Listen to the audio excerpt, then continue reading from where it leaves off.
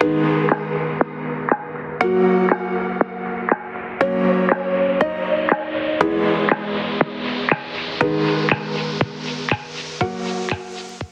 has a 1960s television series got to do with business communication? Well, stick around for the next 10 minutes or so and you'll discover a highly logical way of triggering some much needed emotion in your audience. It doesn't matter what enterprise you're involved in, this simple approach to persuasion will set you apart from your competitors and attract new people into your universe. Are you ready to engage? Welcome to Leaning Forward. I'm Andrew Thorpe.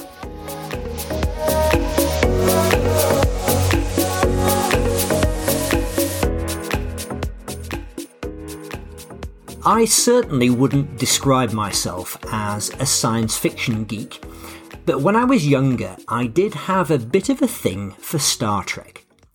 And I mean the original series with Shatner and Nimoy and all the others. I think above all, I loved the characters and the interplay between them. There was just something comforting and familiar about them, each having their own catchphrases.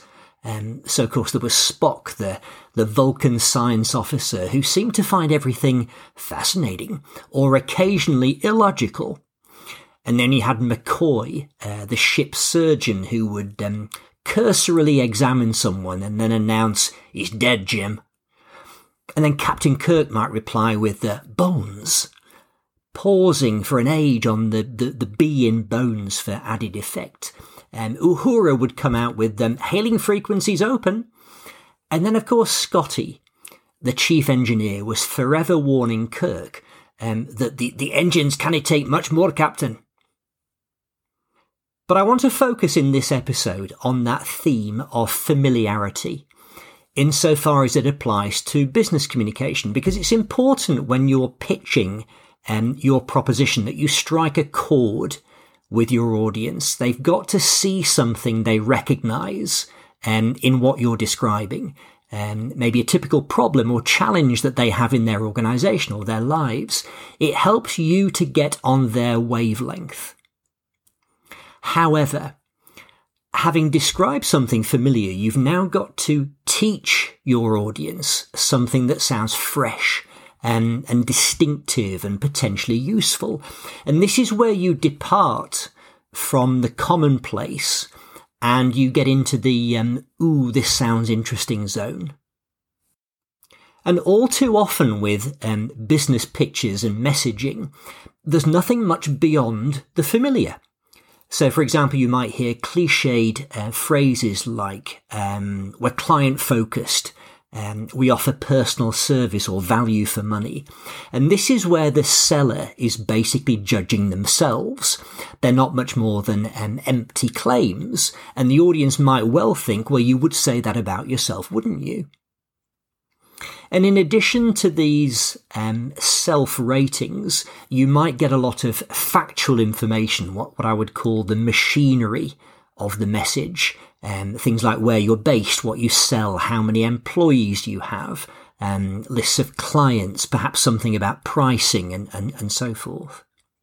But it's all a bit dry and unremarkable. It's hardly anything to get the pulse racing. So how do you get beyond the familiar? How do you give more than useful information so that your audience gets a sense of who you are? So they begin to learn something about your work that helps them value it more. So they begin to feel better about what they're hearing. Well, let me introduce you to a simple model. It's the 3 INs, that's I-N, and it comprises 3 distinctive layers or levels to what you're saying, with each achieving something quite different. The first IN is information. So let's suppose it's a statement that you're customer focused, and we know there are problems with that when there's nothing beyond the claim. We might well ask, well, so what? The second in is insight. And this is where you teach us something potentially useful about that opening statement. So maybe you admit that it's a cliche and that lots of companies say they're customer focused.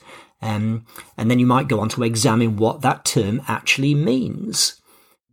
And maybe now you explain your philosophy around customer-led design, how you get close to your users, how you understand their world through things like focus groups or tasting sessions or discussion forums.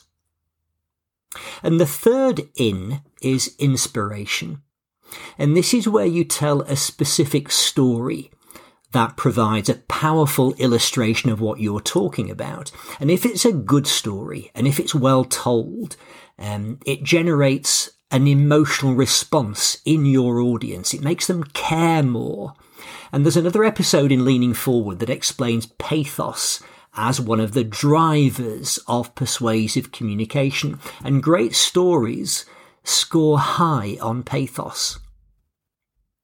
So I want to bring everything together finally in one example of the three ins, and you'll notice another reference to Star Trek. So let's start with a basic statement that you might make. This is the information bit. Maybe something familiar but not yet fleshed out. Let's suppose that statement is, you like helping people. Now, this may well strike a chord with anyone in the coaching or teaching, mentoring or consulting business, whether that's your core job or just something you do in an informal way. But again, you might say, well, so what? So then you bring in the insight. Now, the thing about helping people is that you often never learn the difference that you've made to someone. If you're a consultant, you'll move on to other projects and you might not check in with the original client to discover how things have worked out. If you're a school teacher, your students leave and start their career journey, but you may never hear from them again. But once in a while, someone you helped in the dim and distant past crops up and reminds you what a difference you made to them. And doesn't that mean a lot? Doesn't it feel good? If we've played the helper role, it might be good to check in with someone from time to time to see how they're getting on. But if we've received some great advice, which has actually helped us on our way, then maybe we should let that person know. And then finally, you pull out the big guns and you deliver some inspiration through a story, something that illustrates all of the above. So back to Star Trek. In the original series, Chief Engineer Scott was played by James Doohan. And you might be surprised to learn that he was a Canadian, but he put on a pretty convincing Scottish accent, unlike mine. And long after the series finished, Doohan would recount the story of a young woman who sent him an unusual fan letter, a suicide note, in fact. And apparently when he read this letter, he called her and persuaded her to meet him at his next Star Trek convention in Indianapolis. And of course, the conventions came out of this original, very, very popular series and then became big deals in their own right. So they met, and she was indeed in a very dark place. He was actually quite shocked by some of the things that she was coming out with. So he persuaded her to come to the next convention and the next, to create these sort of continuing commitments on her part. And this eventually became 18 conventions over maybe 2 or 3 years. And then nothing. Silence. Not a word for 8 years. And unfortunately, he'd lost her contact details. And finally, a letter arrived. And it was from her, thanking him for what he'd done and saying that she'd just completed her master's degree in electrical engineering. Now, Doohan died in 2005, but in his final years, he would claim that this was probably the thing that he was most proud of amongst his many achievements. And this was a man who'd fought on the Normandy beaches on D-Day in World War II. And he no doubt inspired many people to pick engineering as their career of choice. And the likes of NASA knew this as well. They actually worked with him as a recruiting agent, and even Neil Armstrong gave him a mention in one of his many interviews.